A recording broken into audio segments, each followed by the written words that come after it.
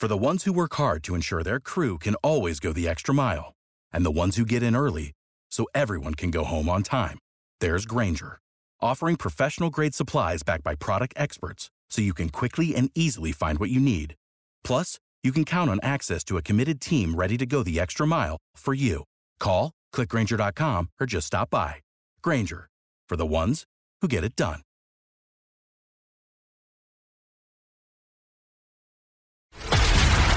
This is a News.com news flash. Female soldiers serving in the Israeli prison service are suspected of having intimate relations with prisoners. News.com has learned that as a result of this, Israeli National Security Minister, Itamar Ben-Gvir, announced that no female conscripts would serve in the state's penal system. He noted in a press release that all female soldiers urgently need to be removed from prisons.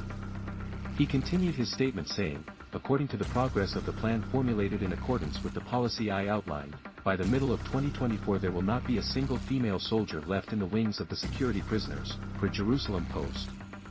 Gvir's recent decision came shortly after a meeting between himself and the head of the Israel Prison Service, IPS, and followed reports of an alleged, intimate relationship between a jailed terrorist and female prison guards.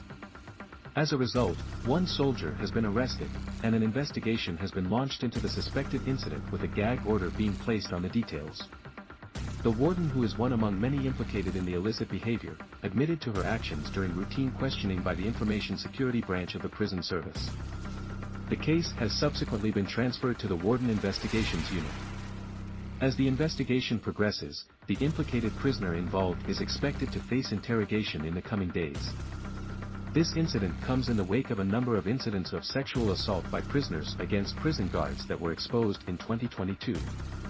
In response to the revelation, a decision was made to terminate the service of approximately 700 female IDF soldiers in the prison service. Nearly 40% of women working in the Israel Prison Service, IPS, were sexually harassed, either by their commanders or by prisoners, during their service, according to a special report by State Comptroller Mattanyahu Engelman. The report found that 38% of women working in the IPS who were surveyed by his office were sexually harassed in one capacity or another. Gvir used the latter as a vindication for his stance on female prison wardens and said, the shocking report according to which female soldiers allegedly had intimate relations with a security prisoner, is further proof of the necessity and urgency of removing our female soldiers from all security prisoner wings. As soon as I took office I stood for this, and since then significant steps have been taken on the issue and the presence of female soldiers in the wings has been reduced. The prison service has managed to fill most of the vacant positions left by the soldiers with new guards, and the process is projected to be complete by 2024.